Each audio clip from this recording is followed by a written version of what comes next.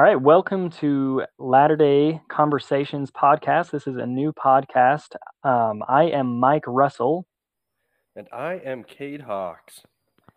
and we are both pretty new at this, so you guys are going to get to hear us experiencing this raw and learning how to handle these ropes of podcasting together. We are somewhat newly acquainted friends who have a common interests, especially as members of the Church of Jesus Christ of Latter day Saints. A lot of topics inside and out of the church. And as we got to chatting, and with my interest in podcasts, I suggested we get something together and start doing a podcast, and Cade is all on board. So we're excited to do this. Yeah, we're super excited. And so we do apologize in advance if you do hear some thumbs twiddling a little bit more. These first couple episodes should be a lot of fun. We're really excited to be here. But ultimately, we really hope that you can gain some insights from the things that we end up discussing. Yeah, we brainstormed together and got a few questions and topics going, and I think we'll have plenty of good, meaty material to get through. And so some of it might seem light, and some of it certainly not.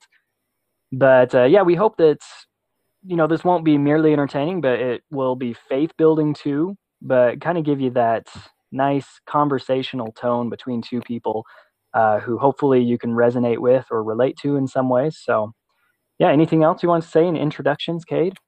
That's about it. I'll say a little bit about myself. So my name's Cade Hawks. I am from Syracuse, Utah. Studying at Weber State University right now. I served a full-time mission for the Church of Jesus Christ of Latter-day Saints in Baton Rouge, Louisiana, where I gained a couple of pounds and learned of my deep and faithful love for popped corn.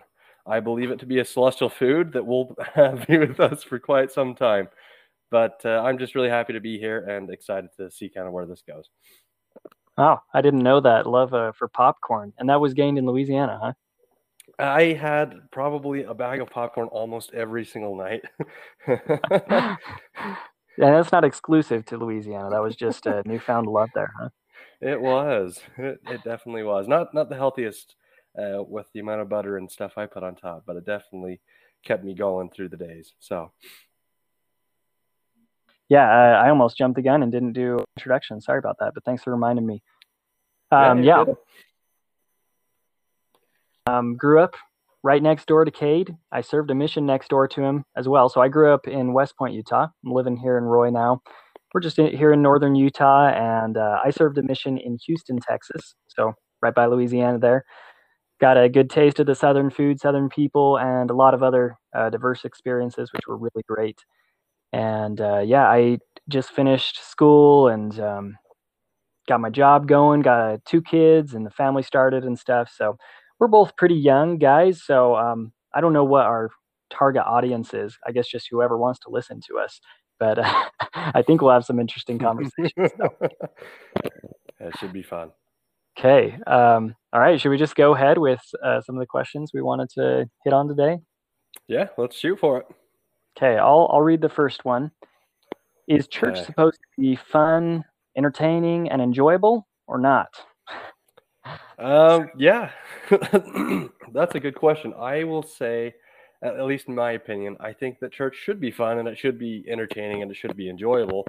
But that being said, I don't necessarily think that that should be the purpose of why you go to church, if that Right. makes sense. Yeah, it reminds me when you're saying fun and entertaining, enjoyable, like those are good things, but it reminds me of the mega churches. I don't know if you saw this in Louisiana, but in Houston, man, they had like the giant churches like Joel Osteen. I think he actually overtook. It used to be like a basketball stadium or something, and then he Oh, turned it wow. into a church. They got like laser shows, rock bands. They got a Starbucks in the church. So They got the good old dunk cam for baptisms and yeah, man, they take the fun church to a whole new level. So okay, so yeah, it can be fun, but that's not the purpose. What you think? yeah. I mean, I don't know. My mind goes to kind of in the scriptures, when Nephi kind of talks about how he delights in the things of God and stuff like that.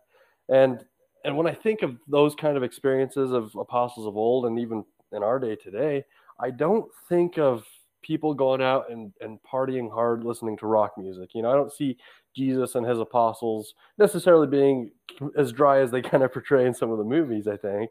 Mm. But I think that it was exciting in the sense of how spiritual it was. It was exciting in the sense that they were learning new things and growing in their faith and learning how to repent. And they were applying those principles in everyday conversations through their meetings that they had through the week and through their one-on-one conversations as well.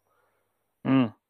Yeah, there's a lot of growth involved there. Like, I guess there's a balance between the super serious kind of Pharisaic attitude and the just going to a rock concert, like I was mentioning, with some of those mega churches. Yeah, it's, I don't know, and I think it's a hard balance to find, because I know for me, I would really enjoy a little bit more serious, so you can delve into some more spiritualized things, if that makes sense. I think when you're a little bit too light and frivolous with things, that you can kind of lose the gravity of it. But I also think you also have to be careful to not be, to an extent like you mentioned, to become, in a sense, pharisaical, right? Yeah. And so that's the balance where I think it's really difficult to find. And I don't know even what a good, well, I don't know. What are your thoughts on that, I guess, and how to find a good balance between those two? Yeah, I don't know, because I agree with you. Like, part of me craves these ritual and this super serious worship style. Like, this didn't appeal to me when I was a kid, but as I've grown up and become a man, I don't know why, but I'm kind of drawn more to those rituals, and I kind of envy Catholics and some of those more ritualistic churches that they got the candles and the incense and all this stuff, and Mm-hmm. it almost makes me feel like ours is easy to become casual. And I think it's a struggle to know, how do I worship God? Because that's where my thoughts went this week as I was thinking about this question. Because let me see if I can follow my train of thought. I started by thinking about, the problem, which is sometimes I'm sitting at church and the speaker's kind of boring. The organ is playing way too slow. And it's just like, sometimes I'm like, man, I'd rather just get out my phone, and this church meeting's not fun. But I was kind of got a slap in the face by, it was Dallin H. Oaks in the last conference. I don't know if you remember his talk, but he was quote. This is what the quote says: "We do not go to Sabbath meetings to be entertained or even solely to be instructed. We go to worship the Lord." So that was like, ooh, because I know I'd had those conversations with my wife where I'd complained about those things, and she kind of looked at me during that talk, and I was like, yeah, that was for me. But yeah, we go to worship the Lord. That's my problem in this, modern Western day and age. How do you worship? I think that maybe the ancients had that down better. So that's kind of my question, where it led me. That's a really good point. I love those thoughts, and I think it's really tough. I think that, I mean, just going through just quick brainstorm, I think of particularly the Israelites, right, where they became very particular about the law, and let me try to follow my train of thought a little bit and get back to kind of where you were at.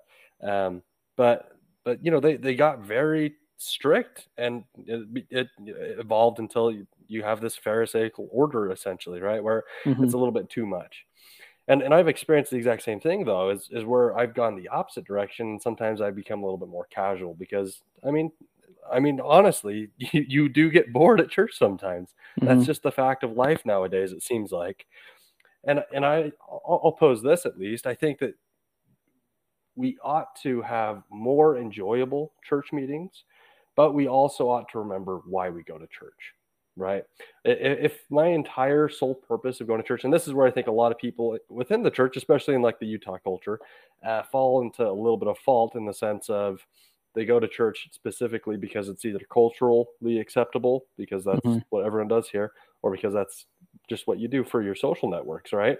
Right. And if that's your purpose of going to church, then that's wrong. But I don't think that it ought to be as boring as it is at times.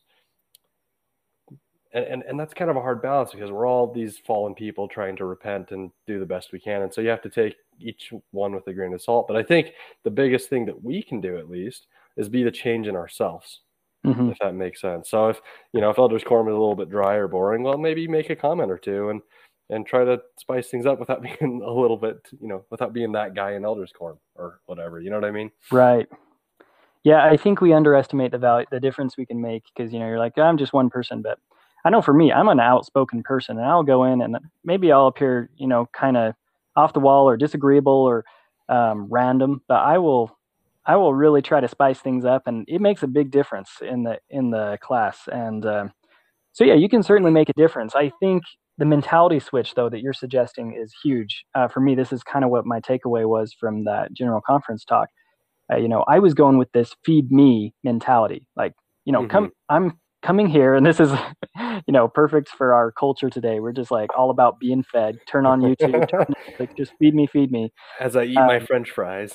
yeah, popcorn, man. But yeah, and it's not about that. It's more of an outward expression. It says that quote, "We go to worship the Lord." Giving comments. How do you worship the Lord? Maybe in your thoughts and your prayers while you're taking the sacrament, while you're singing the songs. Actually sing. Even if you're not a good singer, and I don't know what that worship's going to look like, but it's a total mentality switch where you're not saying feed me. You're saying here's what Right. I have to offer. Yeah, I agree 100%. I love that. And I think another point, just a quick one, is I think if you're, because you felt this way where you go to church and you're bored, right? I Mhm. felt that way, and I've learned just because I'm feeling that way doesn't mean that I'm the only one. There's tons of people I think that feel that same way. I mean, even just in making new friends at church, I've learned that there's a lot of people that struggle with I think this exact same thing. And so, what do you really do? Because you need some spiritual nourishment. And sure, you can go and you can try to find those little nuggets, and you will find them if you do look for them. And I believe that firmly because I found them myself. Some weeks surely are a little bit more dry than others, I think. But um, I'm a believer that you can worship not only within the church building in your sacrament meetings as well. So, for example, if I'm going to be spiritually fed with a gallon of water and they only bring a thimble of water to fill up my gallon tank or whatever however you want to analyze it, right? Mhm. Um, there's more than just those 2 hours that I can fill it up with, if that makes Mm. sense. And whether that's through, I've done meetings with other friends where we've met together and just, I mean, the gospel, it's fun to talk about. It really is. It's Yeah. exciting and it's entertaining. And I think when we make it so, we can do it in groups, we can do it for ourselves, but it really is a lot easier and more fun when you can find others like that. And so the way to do that, in my opinion, is just opening your voice, talking to a few people, making a few friends, inviting them to a FHE or a gospel study group or whatever the heck you want to do. But there's more than just the myopic views and ways that we often go about doing things, like saying, "Oh, well, I have to learn something within this 30-minute talk and sacrament meeting," and Yeah. that's just kind of my 2 cents. Yeah. I like that, man. I can't even remember. I know it was resonating with me while you're talking, each thing. But yeah, I totally agree with you. And it doesn't have to be the cheesy. I think when we think of someone who's like excited to talk about the gospel, we just imagine this kind of, it's like The District, that we watched on our mission. If no one knows what those are, they're these like cheesy robotic missionary videos. And, props to those missionaries. They did a good job, but it did come off robotic. And I think that's what we think of like, what do you what do you think about Joseph Smith's first prayer? It's like that's not how we talk. But you're in my conversation right now, or I don't know, like this last Sunday, I missed my meeting after church because after church, one of the guys in the ward, one of my friends there, he was showing me his new study, Book of Mormon, he got, and another thing he was contributing to this like New Testament that's coming out that he's like collaborating with this other guy to produce it. Anyway, we were talking about it and we just went off on a tangent and we were talking so long, both of our wives called us on our phones and had to, get us to be. But those kind of things can happen, and it doesn't even have to be Yeah, doctrine. It could be just something somewhat related to a gospel effort in your life, and so there are natural ways to do it for sure. yeah, yeah. Amen. I agree 100%. So I don't Well, know if we got the answer on that one, but I think it does come down to you work on yourself. You try to make this an outward kind of expression and time of giving and contributing, offering yourself to God, not so much as I'm coming just to be fed passively while I sit here, you know? Right. Yeah, I So, like that. It's an active process. Agent to act, not to be acted upon. So yeah. I guess, and more to get back to the particular question, is the church supposed to be fun and entertaining and enjoyable? That's not the purpose of church, no. Hmm. But I think you should have fun doing it. Yeah. That's my answer. And I know you just hit the nail on the head there, so I hate to dilute that at all, but I think it's kind of like this analogy of the gym. Is the gym fun, entertaining, enjoyable? Well, that's not the point of the gym, but it can be. Mm. Uh, but it's for growth. You know, you go to the gym to grow and to build yourself and to exercise. And so, yeah, they're not mutually exclusive, but yeah, I think that analogy has some application. I love that analogy. It literally just made me think of just a couple of ways that applies, but it's true. And I think at least one little fragment of that analogy is that sometimes you have to learn to love it. You know, Mm, sometimes you might not be looking forward to a particular aspect of it, but it will improve you and it will make you a better person. yeah. Oh, yeah. There's way more to go there. You're almost making me open another can of worms, but I'll hold back. Sorry. So I can tangent pretty bad. So Man, I don't know if we'll be able to stay on track, but man, okay, we've gotten quite a bit on that topic. That's good. We're kind of wondering if these questions we get through in like 5 minutes or maybe 5 hours in our case, but I guess that's good to err on the side of having more to say than too little. yeah, I'll take that any day. So cool. All right. Well, do you want to ask our second question? We'll get into that topic. Sure. The next question we have is, why do the apostles and prophets seem to teach basic, simple stuff like how to be nice instead of giving super deep sermons? Okay, so I'll give my 2 cents to get us started on this one. Um, you kind of mentioned this in one of your comments on the last topic, but you like the meat, the deep doctrine stuff. You're really passionate and curious about that, as am I. And so I really crave that stuff. And sometimes it's a bit of a letdown that we don't have, at least in general conferences and stuff, these huge doctrinal discourses where some other sects of Christianity seem to really emphasize that. And they've got these guys with their doctorates that went to all the seminaries and postgraduate studies and know Hebrew and all this stuff. And they're offering these elaborate sermons and interpretations on all of Christ's miracles and all this stuff that's awesome. I can eat that up and I love it. And I think there's a really big place for that in the gospel.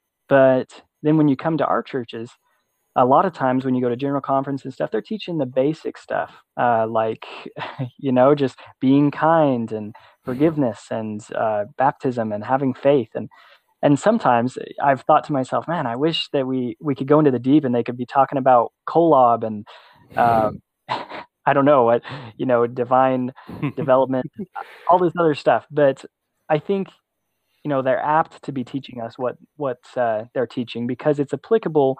And when you stick by the fruit, I guess the basics, that's really what we need the most of. I think maybe the best way to explain it, and I know I've told you this before, Cade, but I heard one guy on a podcast, and I'm not ashamed to throw any plugs in here, but Gary Miller from Narrow Gate podcast.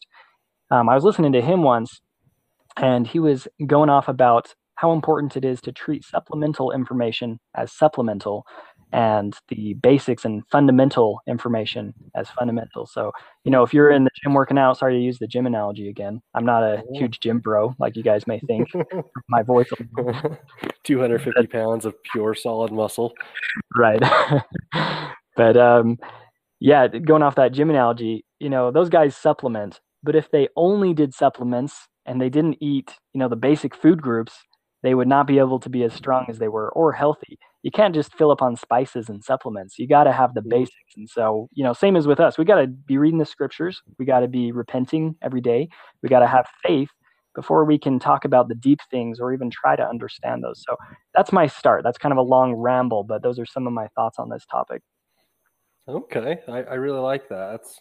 a really good point. That actually brings to mind just a couple of, I mean, in Doctrine and Covenants, and I'm sure elsewhere, but I do remember specifically, I think it's D&C chapter 6, I want to say, but essentially it says multiple times, I know, in Doctrine and Covenants about how especially the elders are to preach nothing but faith and repentance unto this generation, something along those lines, right? And I think that's a super important commandment that the Lord's given us, to leave the mysteries alone to some extent, which I think we'll talk about a little bit later. But that the most important things in life, and essentially the entire gospel of Jesus Christ, lies so heavily upon faith and repentance. And when we talk about it, I think we often talk about it in a very superficial kind of a way. And that is great for most people, right? That it really is. It works for just about everyone, to a very surface level at least. But I really think that through that command, right, you can't really learn about baptism and understand baptism to the full extent that you ought to until you understand that baptism is the first fruits of repentance, and that repentance only comes from your faith in Jesus Christ, right? And so on and so forth, right? And so I think as we recognize that these principles are intertwined in literally any and everything that we do in the gospel setting and in life, that's why I think, to some extent at least, we've gone out and the apostles, particularly and prophets, have spoken pretty consistently in the past few decades about these things. Yeah. Oh, sorry. Go ahead. Oh, no, I was just going to kind of confirm what you're saying. It seems like they've even gotten simpler in the last, 50 years than the previous. I don't know what you think. Like back when, I guess even in the 80s and 70s with Bruce R. McConkie or Joseph Fielding Smith, they kind of did get into some of that deep stuff. But it seems like the church apostles and stuff have kind of backed away and brought it to basics a lot. Yeah, and I've noticed that a lot too. And this is 100% the doctrine of Cade, I'll say that. But I think at least a part of the reason why they might do a lot of that, because they did speak a little bit more prominently about some of the deeper doctrines. I mean, Joseph Smith did, Brigham Young did, all the way up to, 70s especially. They had some pretty passionate stuff from the 70s to 80s even, which is only a few decades ago. But I have noticed, at least from my studies and listening to conference talks and stuff, that they have died it down a little bit. And I think there's a few reasons. I think, one, we have gotten in trouble in the past, right? Some prophets and some apostles have said things as though they were doctrine and eternal truth revealed from heaven, while it was personal speculation to some extent. Sure, very inspired men who have pondered and thought a lot about the subject, nevertheless, not necessarily revealed from heaven, if that makes sense. Right. And I think we have seen some areas where we really, the church doesn't really make positions on church doctrine on most things anymore like we used to. You go back to 1950 and we had pretty firm belief on just about everything, right? And nowadays, a lot of those are a little bit more open to interpretation because we haven't had those revealed from God per se. Yeah. Yeah, and it seems like the stuff we need to know, I think we do know, and that's why maybe they haven't had to expound a lot of that stuff because they're like, it's there, and when controversial questions come up, they're like, it's the same answer that's already there, so nothing to add to it. Yeah. So I think that's part of it. So here's a question: while you were talking, this thought came up. Do you think that these topics, while being basic and simple, have more kind of practical value in our lives than some of these other deep doctrine discourses that they could be giving? Like these ones have actual practical things we can put into place from our lives. I don't know. Does the deep stuff like really change you as much? Does it drive righteous behavior as much as some of these simple doctrines? That's a really good question. I remember the quote from Elder, who was it? President Packer is who it was, along the lines of, true doctrine understood changes behavior more than the study of behavior changes behavior. And I think often that doctrine really is, the fundamentals. because here's the thing. I think we can get in and we can discuss, I mean, the deep things of Kolob. We can talk about the millennium and how cool all these awesome things are going to be, right? When Christ returns and reigns in millennial glory, and Right. the saints are lifted up in the sky. I mean, there's a lot of really cool stuff, but does that change as much of who I can be than me knowing that I am a sinner and that Jesus Christ is the only way that I can be saved and be cleansed from my sin through faith in him and repentance, right? Yeah. Yeah, right. Because it reminds me of the study of philosophy, or just philosophy in general. Because while I was in school, I got into philosophy a lot, and I got a lot of books, all the Socrates up to Immanuel Kant, and all that fancy stuff, and got into it, and it is really interesting. But one of the disappointments of philosophy is not only its inability to really answer most of the questions that it tries to answer, but also Uh-huh. that it becomes like idle speculation. It's like it almost seems pointless to some degree. I mean, it has its place for sure, but um, you know, after a while, you just end up being a philosopher smoking a pipe, sitting on a couch, or in our case, eating popcorn, sitting on a couch. And God doesn't want us to be, fat slobs sitting on the couch who understand all Right. about Kolob. He'd rather have us be people who don't understand so much of the deep stuff, but we know enough to put into practice that, and to be super spiritually fit. Because I don't think you have to. Man, I'm using this working out analogy so much, but to be You've been super exercising a strong. lot this week, or? I'm trying to make a point here. No, but yeah, I don't know why, man. It's just so fitting. But to be a super buff, guy, or be in shape, buff woman, or whatever, you don't have to know really complicated stuff. You actually, if you just go running every day or do tons of push-ups, you'll get pretty fit. So I think Yeah. that's how it is with the gospel. And if you just speculate too long, I think it just detracts and kind of has a diminishing return. Yeah, and I think you've hit it. I mean, I don't think I can say it any better than you are, but I will reiterate it at least for some emphasis at very least. Um, in that you've already talked about this in the last question too, but the whole purpose of the gospel is active. It's not to become passive. It's not to be the stationary bicycle where you don't ever actually go anywhere or become anything. Hmm. It's a gospel of becoming like God. That's the entire purpose, right? Right. And it's kind of hard to do that when all you ever do is read. Now, surely knowledge and intelligence, and whosoever gaineth more in this life than another by his diligence, will have more in the world to come, and so much more will be his advantage, or Hmm. whatever it is, right?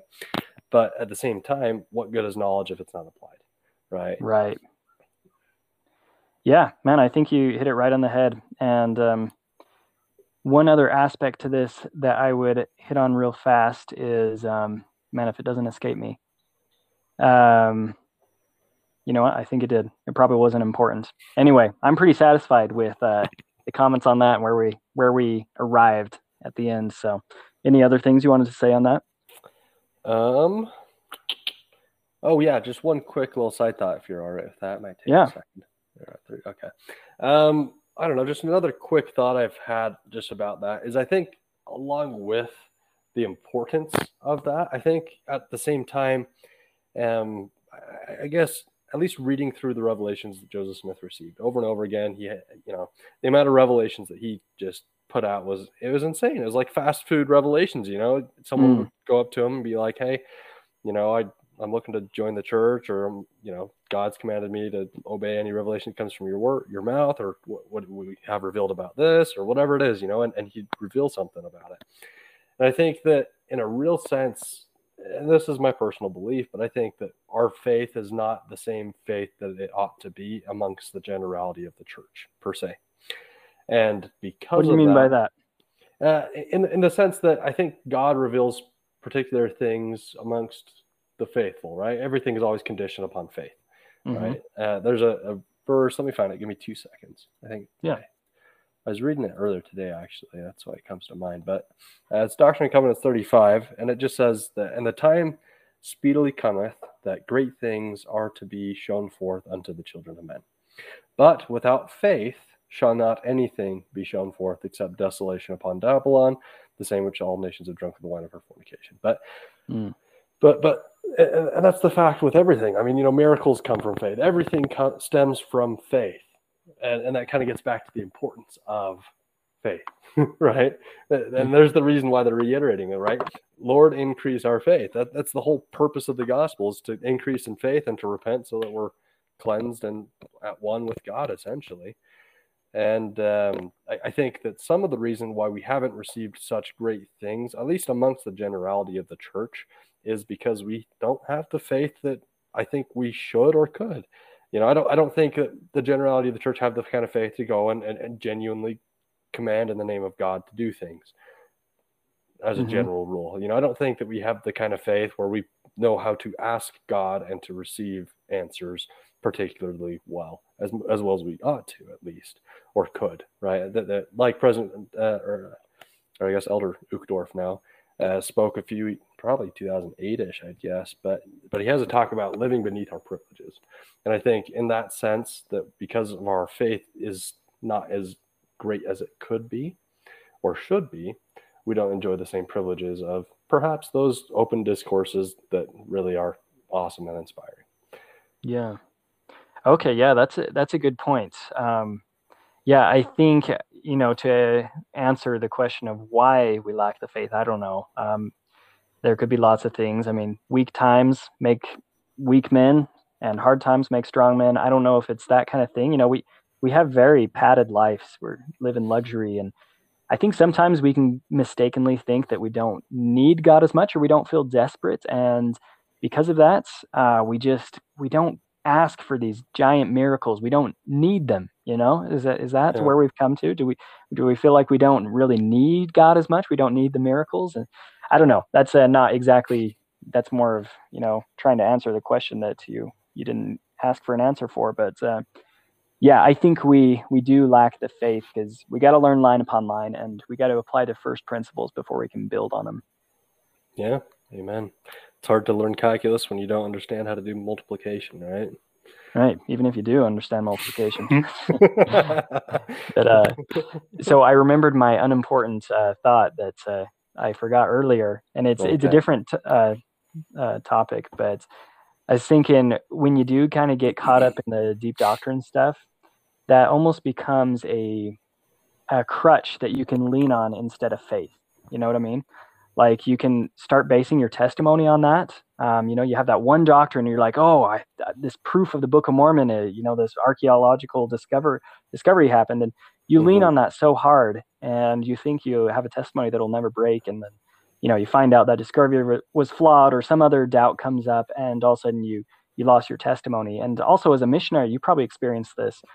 Sometimes as missionaries, when we go out there and we're trying to teach people, you can lean upon your own understanding and your own, catalog understanding of the scriptures to pull out all these things. And you get really smart, at least you think. And if you rely on that to try to convert someone, instead of just bringing it back to the basics, letting the Spirit do the talking, it turns into a big struggle and often just turns people off. So, man, the basics is what we really need. Yeah, it's a really good point. I love that. I think that sometimes you can get a little caught up. I know I've definitely got caught up a little bit more than probably I ought to, and some of the things, and you can start recognizing that your testimony is becoming built upon a sandy foundation rather than a solid foundation, right? A sure one, built with faith and repentance and revelation, right? I love that. I really do. Yeah, and you know what? That is actually a really good segue to the next topic. But before I jump into it, did you have anything else to say on this one? That's exactly where I was heading, actually. Okay, yeah, that was interesting. I don't know if you were intentionally doing that or not, but I'm like, hey, here we go. So here's the next question. I'll let you start this time. But should members research anti-Mormon stuff or not? Okay, so this one was the one I was excited to talk about just because I didn't know exactly where we go with it. So, yeah, I think that members shouldn't necessarily avoid it like the plague, but we ought to be careful with it. Now, let me just put it this way. I think that you should always consider the source of your information, right? You don't want to be drinking from poisoned or muddy waters, essentially, Mm-hmm. right? And I think especially over the last few years, we've really recognized that with media and everything going on nowadays. I mean, there's so many sources of information. It's become common for most people to recognize, hey, not every source is reliable, right? So I think your purpose probably should not be to go out and read anti-Mormon stuff and to just delve into the depth of stuff that it'll make you feel like garbage. I guarantee it. I mean, it really can have an effect on you. That being said, I don't think you should necessarily shy away from it either. In the sense that one of my favorite scriptures is by Paul in First Thessalonians, and he says, prove all things and hold fast to that which is good. So I think you find what's good and you hold on to that, right? I think it's a good thing to have genuine questions, whether it be about a particular verse in the Book of Mormon and its translation, whether it be about the facsimiles and the Pearl of Great Price, whether it be about whatever the heck it is fine, and it is a good thing to have questions. Now, it is also a good thing to prove all things and to hold fast to that which is good, right? That you should be able to go out to study, to ponder, to find questions. If you don't have them, that's fine, I guess. But remember your source, right? Kind of go back to what we talked about in this last question. Don't make these secondary things, these secondary questions, overshadow the primary questions, if that makes sense. Don't let polygamy outshine the importance of Joseph Smith being a prophet, because when you ask about polygamy or blacks in the priesthood or whatever the topic might be, you're really asking a primary question. You're asking, well, was Joseph Smith a prophet of God when he did this? Was Brigham Young a prophet of God? Is the Church of Jesus Christ Latter-day Saints God's kingdom? Is Jesus the Christ? Does God really live, right? Those are the questions you're really asking. And sorry, I'm rambling a little bit. I'll give you No, go on. Yeah, man, I agree with you. It's amazing how everything can be simplified so much and just come back to the basics. Even though that's hard for some, they kind of want to hang out there on these limbs and these tangents. And yeah, it's a tough thing, though. I think there is this big balance of how do you provide a sound resolve, I guess, like a solid understanding behind the doctrines you believe in, so you can support them. So if someone challenges you on them, you can provide a strong response, because prophets since the beginning have proved that they all can do that. When they're challenged, they can stand their ground. They can withstand all their words, as the scriptures say. And I don't think that means necessarily like Bible bashing, like we think, where you see some YouTube video of, I just pwned this guy with the Bible bashing. That's not what I'm talking about. But we should be able to support our beliefs, certainly, and give a solid reason behind them. But at the same time, yeah, how do you deal with that when people make these accusations, and especially anti-Mormon, as we'll call it? I don't know if we call it anti-Church of Jesus Christ of Latter-day Saints now. But, probably something like that. I've heard the new acronym. Yeah, but man, it's a hard one, because this even happened recently. The other day, I love chiasmas in the Book of Mormon, those poems, the structures that, they're parallel and they reverse each other. They're really cool. Yeah. And somehow I stumbled upon some anti-Mormon stuff of how they kind of give a defense against that. And they bring up this other work, this other book that also has some chiasmas in it, that was just written by a guy that was kind of in the same time as Joseph Smith. And it seems like he just kind of stumbled upon making them by accident. And so their case was just saying, these can happen on accident. Anyway, I won't get into all that and what my thoughts are on it. But the point was, I had kind of read some of this, and I was talking to my wife, and she was telling me, like, why I don't see a purpose of ever looking up anti-Mormon stuff. And I was trying to think about it, and I'm like, I'm like, well, you got to give a solid response, because, otherwise the internet's just going to be full of all these accusations, most of them totally unfounded, and they're going to lead people astray. And so you got to have some of it, but man, I don't know. And then there are like devoted organizations like the Fair Mormon, or whatever they're called now, that are apologetic groups that specifically their purpose is to address all of these concerns. concerns and accusations and stuff. So I don't know. I'm just stirring the pot here. I'm not really answering the Oh, I question. like it. You helped me clear my mind a little bit. I appreciate it, actually. Along that same train of thought, I think that particularly the members of the church, at least, we ought to be defenders of our faith. We ought to know what we believe. I'll never apologize for having read and learned too much. Okay. That'll never be something I'll apologize for. Now, can you get carried away? Sure. And that's what I'll apologize for. But I'm adamant, at least, that we should know what we believe. We should know that, I mean, I just remember personal experience. I go on my mission, and I recognized how little I really knew. Like, I did not know the difference between Paul and Peter. Like, genuinely, you could have confused the two with me. And since then, I've learned quite a bit more, right? From church history to doctrinal declarations made throughout church history and various other things. But I think that it's a good thing to know what you believe. It's a good thing to know what was taught and what is taught today. I think that that's a good thing. Now, when it comes to anti-Mormon stuff, I think some of those questions are genuine from people who are somewhat genuine. I genuinely believe that. I think I have at least the hope that some of those people are just genuinely confused or have real concerns. Right. I think that's okay. And that's where I think it's good to read these things. It's good to ask questions. Without questions, this whole restoration wouldn't have happened. Without questions, we never would learn anything about anything ever. And so I think that we shouldn't necessarily dump into the garbage pit and expect to find diamonds, but we can find insightful things as we do delve through it, at least on our principles and our beliefs. And I don't know what one I do. I remember. So I read the biography of Elder McConkie, written by his son Joseph Fielding McConkie, and I just remember in one of the parts he talks about to get him a little bit fired up to write some of his sermons, he would read through some anti-Mormon literature. What Bruce R. McConkie would? Yeah, it would fire him up a little bit and make him a little bit more passionate. Which I think is fairly obvious when you listen to anything he ever said. I try to say that in a way to show that it can be good. It can be used in a way that can be good. You can benefit from asking questions and reading other people's questions.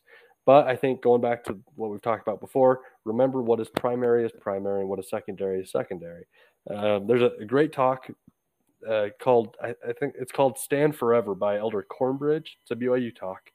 But he goes over that very, very eloquently. So if you want to listen to that, that's what I'd recommend. Oh, cool. Yeah, I haven't heard that, I don't think. So you said something that was right on my mind, and it helped me formulate a thought. You're talking about the genuineness of people or the concerns. And that's something that I want to talk about a little bit because I was formulating this thought. Because I was reminded on my mission that, I think I learned the most about the atonement after meeting with a Muslim guy. And the reason why is because he was a genuine guy. I mean, he let us into his house. His wife gave us this good food, and he was so polite. And I think he was a lawyer, so he was well learned. He knew his books. He knew the Bible probably better than I did. And he was making the case of, well, why does there need to be a Christ? Why would God crucify his son? That doesn't make sense. If he has all power, just let him snap his fingers and that will forgive sin. He doesn't need to bring in this external party. And anyway, he was throwing all these questions out, and I appreciated it because I was like, yeah, you know what? And I gave some answers and I bore my testimony there. But afterward, I wrote down those questions. And since they were genuine, I think it allowed for a platform to grow off of that, and for my testimony of the atonement to be, just totally reformed and way better than it was before. And that was a huge deal for me. I think it was kind of when the Christian testimony clicked within me of why we need Christ. And so that was a big deal. But on the other hand, I will say that there are a few things in my life instances where I have felt what I would refer to as the opposite of the Holy Ghost or the opposite of the Spirit. Just Hmm. feels like pure like darkness. And that is one in some scary movies that I watched when I was a dumb teenager that were just demonic. And then two, when I am looking at, as some instances when I've looked up anti-Mormon stuff, where the intention is just to slander and to be dishonest and to drive people away from Christ. That is the intention. It is not genuine questions. They're not sincere. It is just like darkness. And I think that is Satan's work. And that's where I would draw the line. That's where I'd say, you got to be very careful about what your intention is and what the author's intention is. So there's stuff out there. There's the popular one is the CES letter where a guy had some concerns. I think a lot of them were sincere, and he just kind of, clumped together all of the most popular anti-Mormon stuff and put it in a nice, neat document. So it's kind of made it easy for both sides, I think, to address some of these concerns. But a lot of those are sincere. So, sorry, go ahead. No, sorry, I'm cutting you off. You finish your thought. Oh no, that was basically it. I was going to say, and they're sincere, and I think one good point here is that a lot of the church leaders, the men and women, the apostles, they're aware of this stuff. So I think it has a place, and I think it is important. When you're impressionable, when I was a teenager, it would not have been right for me to dig into this because I didn't even feed on the basics yet. I didn't have a foundation yet. So anyway, yeah, go ahead. No, yeah, I agree 100% with everything you just said. It's true. There really can be a dark evil behind a lot of anti-Mormon stuff, and I think that there's a very good reason for that sometimes. And the reason is we have a pretty dang important message. I mean, we have one that it's pretty divisive. I mean, it's as divisive as the message has ever been. That the gospel has been restored, that Jesus does live and he does speak, and that's the message. And those who reject that, you can only really be lukewarm until you know very much about it, if that makes sense, in my opinion. But yeah, I'll add a couple thoughts real quick. So that talk I mentioned earlier, actually, what was it? Stand Forever by Elder Cornbridge. In his talk, he mentions that he, as a member of the 70, was assigned the task of reading through everything ever published or written or said that was anti-Mormon in nature. That was his assignment. And I just highly recommend it. He gives a very, I think, thorough answer on this question. And it would be very daunting to have to do something like that. But I think that you can find good and you can find bad in just about everything. I genuinely believe that. I think that there are more, at least I like to hope that there are more genuine people out there than it seems there are. I think that questions are good to ask, and I think that it's good to research everything that you believe. I think it's very good to be able to back up things with content and consistency. Now, that being said, be careful at what fountain you are drinking from, and make sure that you do have that Spirit with you, because I think the ultimate answer for every question that we'll ever ask is get the Spirit. Make sure you have the Spirit with you, right? Is church supposed to be fun? Is it supposed to be entertaining and enjoyable? Well, what's the real purpose? It's to worship Christ, to worship God, to get the Spirit, to have it with us. And if it is with us, we're going to be okay. Do we believe that the apostles and prophets have the Spirit with them? Well, we can find out if you get the Spirit from what they say, right? Should members research anti-Mormon stuff or not? Well, so long as the Spirit's with you, I think you can't go wrong in studying and pondering and praying. Yeah, man, you're bringing it back to the basics. I think some people do not want it to be that simple, or we feel our problems are more complex. But really, man, they are so simple a lot of times. I know that may sound patronizing, maybe to some, and that's not what I mean to do. Because only to me, Mike. How dare he insult the complexity of my problems? Problems can get pretty messy and feel like you're in a whirlwind, but it can be really basic. And I think from my own experience, my own testimony, I will say that I have had times in my life where I've struggled with some pretty serious questions. And I thought that doctrine, if I ever did struggle with my testimony, would be a doctrinal issue. And I had a lot of doctrinal questions. And I think really there was a point in my life when I felt my testimony was really wavering, but I wanted it to be strong. And I know a lot of people have been in this boat, and it's good that we're addressing, that it's okay to have doubts, it's okay to have questions, but how do you address them? And I think you got to have good intentions, seek the Spirit, pray for it, seek a testimony, have a desire for it. But man, the most important thing I think that held everything together for me was that I read the Book of Mormon every single day. I'm not saying this to brag, but I made a promise to God that I would read it every single day, and that's been crucial for me. I think I would probably not be, spiritually alive as much as I am right now, or maybe have a testimony, or be married to the woman I am if I didn't read the Book of Mormon every day. So that's been a crucial thing for me, and so I have a super strong testimony of it. Love the Book of Mormon. It's like the rock, biggest testimony of Christ for me in my life. So anyway, kind of going on a tangent there, but no, I love it. I genuinely love those comments, and your testimony is very sweet. And I think just the last couple words for me too is with everything that we have said, I think that the best answers, especially when you're in matters of relating to God and religion and all of those things, are to recognize the same message that the Restoration offers is, well, what's the source, right? Where am I getting this from? Right? And so long as you recognize and learn, line upon line, precept upon precept, how to obtain answers for yourself from that divine source, you will not go wrong. Right now, that's the tricky part, which I'm sure we can discuss some other day. But the important part is to learn how to receive revelation from God through doing the same things that we've already talked about, of gaining and increasing faith and learning how to repent. And I think so long as you do those things, you can have those same experiences that Joseph Smith had and know as surely as he ever did, or as Peter or Paul or anyone else in all of Scripture. You can know about anything because the command and opportunity is given to everyone to ask and to knock, and it will be open to you. That's my testimony that the Book of Mormon is true as well, and that through prayer and revelation, you can know that for yourself. Amen, brother. Thanks, man.